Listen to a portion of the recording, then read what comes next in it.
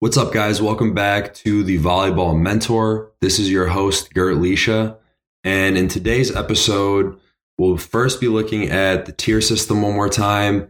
I made a few new additions. As we move forward from the tier system, I'm going to be comparing a few teams that have had different schedule structures throughout the start of their season and kind of see the pros and cons between both of those systems. And then finishing it off with the Stanford USC matchup. They played back-to-back games this past week, and we had a few notable players from there. Finish it off with a few new freshmen that are entering my Oh My God freshman list. So I can't wait to get into it. Welcome back, and let's get into the episode. This is the Volleyball Mentor. I hope I'm not too late. Set my demons straight. I know I made you wait, but how much can you take? I hope you see the God in me. I hope you can see. And if it's up, stay down for me. Yeah. Sherry, cocoa bar, Serafina, flaming ice. Where I be without your love? That's your wings and trust. I feel you deep.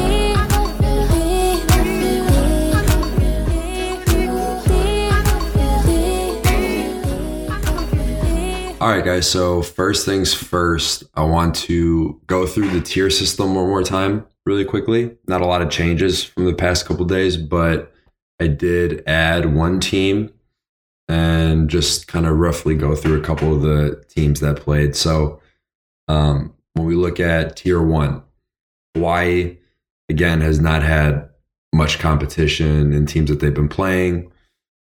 So not a lot of movement for them, or we haven't really found anything new about them. When we look at UCLA, they recently played UC Irvine this past week, pretty much dominated again, kind of separating themselves from the pack, continuously hitting over 400 like we talk about. UC Irvine was able to outserve them, but again, if this team is hitting over 400, it's curtains. There's no chance that you're going to touch them. Grand Canyon had a unique week here. They played Pepperdine, and both matches that they played, they were up 2-0. Night one, they won the whole match, but ended up going to 5. They were down in the 5th set late, and were able to come back. Like we talked about, I think that their identity kind of prevailed, but being in the Pepperdine gym, if you've ever been or played in it, it is very difficult to play as an away team. And especially when you're playing these back-to-backs, it's very difficult to come out with 2 victories. So I do think Grand Canyon did well. Regardless, they lost the last match. And again, they were up 2-0 both matches. I think it was more so a lapse of focus than anything. On top of that, Jalen Jasper on Pepperdine is absolutely nuclear right now. He is unbelievable. So kind of combining those two situations, and you kind of saw them getting pushed a little too far for this past week. But I still have Grand Canyon in my tier 1. As we go down to tier 2, again, Long Beach State and Penn State, haven't really seen anyone that kind of makes me change how I view them. As we move down, UC Irvine, Pepperdine, Stanford, BYU round out tier 3. We go into tier 4, Loyola, Ohio State, Ball State, USC. All have similar issues. Again, when you look at Ohio State, they lost to Lindenwood in 5, which is the new team that has come into the tier system in tier 5.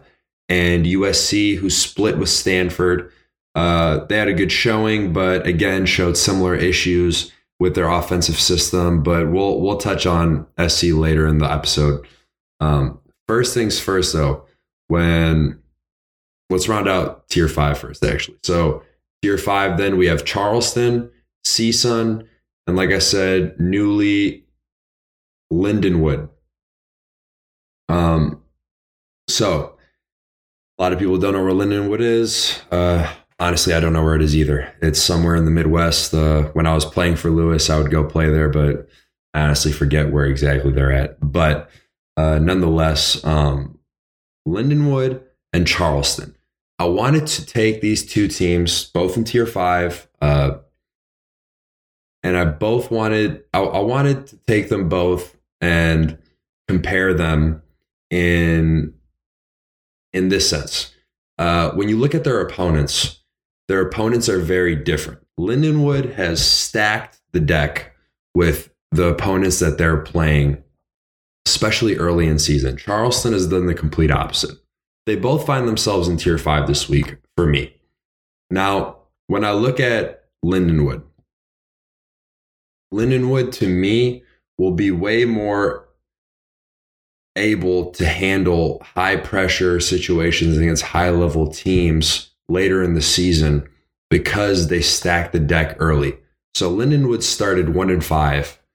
They started 1-5 because they played Grand Canyon back-to-back, USC, and Long Beach State. So Grand Canyon, Long Beach State, you got 2 top 5 teams, and then USC was a top 10 team when they played. This was clearly a very difficult schedule, especially for a young team like Lindenwood. But since then, they've gone 5-2 with wins over Ohio State yesterday. They beat Lewis and IPFW. The only 2 losses that they have are both in 5, and they came to Loyola and Ball State, which are 2 really high-level teams. So when I look at Lindenwood, the trajectory is going up, up, up. And the biggest reason for it is freshman star of the week, Ian Schuler, number 11, freshman opposite for Lindenwood. He's incredible. Only hitting 250 for the season, but I do think that's going to slowly start to come up as he gets more experience. He has a very live arm, very rangy, super athletic, maybe around 6'3", 6'4". So he's got decent size, active at the net. You know, he really generates points at every level, blocking, serving, attacking, and seems very creative in terms of how he's getting his kills. So I was really impressed with him, especially in these opponents that he's been playing, high-level teams, and they really haven't been able to slow him down as recently as Ohio State that lost to them in 5. So Lindenwood seems to be on the trajectory up.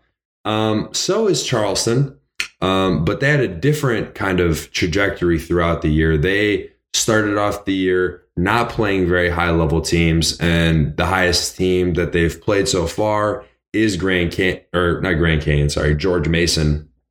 George Mason, and the biggest issue to me looking at Charleston and George Mason was Charleston's lack of. Charleston really struggled with dealing with the service pressure. George Mason came out and aced them 21 times, and Charleston still was able to hit near 250 for both matches. The biggest reason for this is because Charleston has not played anyone that's giving that type of service pressure. So for them, when you come in and you're 14, 15 games into the season and you haven't played anyone that's giving you big time service pressure, obviously your team's not going to be really ready to kind of handle that. And that's kind of the difference I see within Charleston and Lindenwood in terms of how they're setting up their schedule moving into the season. For me, I'm always a proponent of push your guys to the highest level possible early in the season and often. When I played at Lewis, Dan Friend was really good at this. He always scheduled really high level teams early in the season, and I always thought that it really helped us, especially when you're playing in the MEVA, EVA, Conference Carolinas, everyone on the East Coast, because when you're on the West Coast, you just inherently have everyone close to you that is a high level team. So you'll be playing them whether you like it or not. But these East Coast teams and the MEVA teams that have the option and are going out and playing as many high level ranked teams that they can, I do think you'll see quicker development from these teams outside of a team like Charleston, which I think they're going to be great and they're doing great. But it showed that they really struggle with the service pressure from George Mason.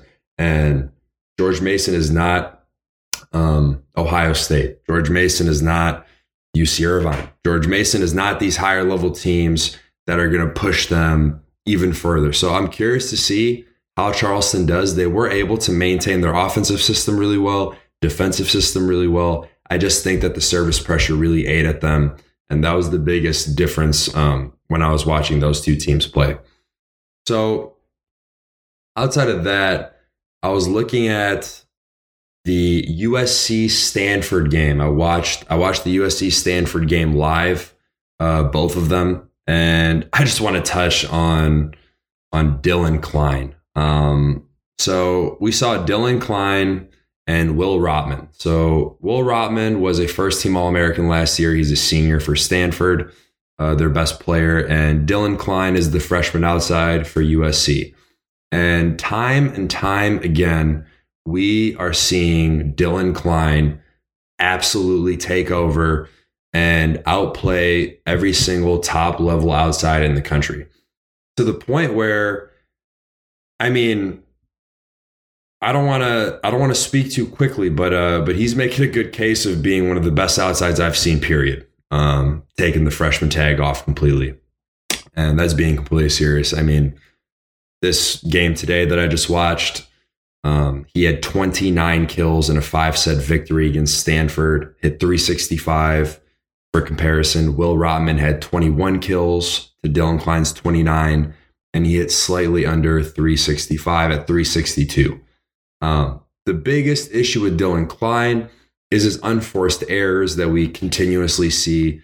Luckily tonight, they were not in bad situations and late in sets, but he can clean that up, which is even scarier for the rest of the NCAA, because once this kid figures out how to not make unforced errors, wow, I don't even know. I honestly don't even know what the ceiling is for him. So I'm just really excited. I hope that USC can get a little more rhythm in their offense and lineup. But like today, we had a special guest in the game. First outside off the bench, Jackson Reed had a phenomenal game for USC. Big reason why they won tonight. Came in the fourth set. Big time contributions and very timely contributions. Jackson Reed, 7 kills, 467 percentage, had 8 digs. But I would argue every single dig was unbelievable. Very late in sets, crucial, big time digs, very hard driven ball. So the level of difficulty of these stats were increased, in my opinion, everything that Jackson Reed was doing, especially in the time that he was in the game. He had 2 service aces. One of them was to close out the fourth set to push it to 5 while USC was losing. So look, a lot of this stuff is timely, right? Like, you have to make timely plays. You get 7 kills, right, like Jackson, but make sure that they're important. So I really wanted to shout out Jackson. He did an incredible job, and yeah, it was an incredible matchup watching USC and Stanford. Again, it's really difficult for these teams to win back-to-back matches. So I do like to take bits and pieces of it and kind of show, for instance, why USC won today is because they got some help from Jackson Reed, and Dylan Klein was absolutely phenomenal. So when I look at those things, that's kind of what I've been noticing. But I do, again, want to put emphasis on, I really love seeing teams push themselves early in season playing against high-level teams, because when I look at teams like Lindenwood and they got this freshman, Ian Schuler, I mean, you're going to see Lindenwood take leaps and bounds over the next few years if they maintain this young core. And you're going to see players like Ian Schuler, who's playing against these high-level teams early in his career. He is going to develop quick, and it's going to be scary. For me, I wanted to add Ian Schuler to the oh my God freshmen that I've seen this year, including Andrew Rowan and Dylan Klein. So Lindenwood, you got yourself one, and you should be very excited because this kid is special. So Ian Schuler, welcome to the oh my God freshman. So that is the last point I was going to make on the episode. Thank you guys for coming by. We'll be coming back next week, and hopefully Sunday might drop one earlier as well. Double episode week again. But yeah, we'll see how it goes. Should be a really fun week of volleyball, and can't wait to see you guys very soon. Okay. Thank you so much. And this is the Volleyball Mentor.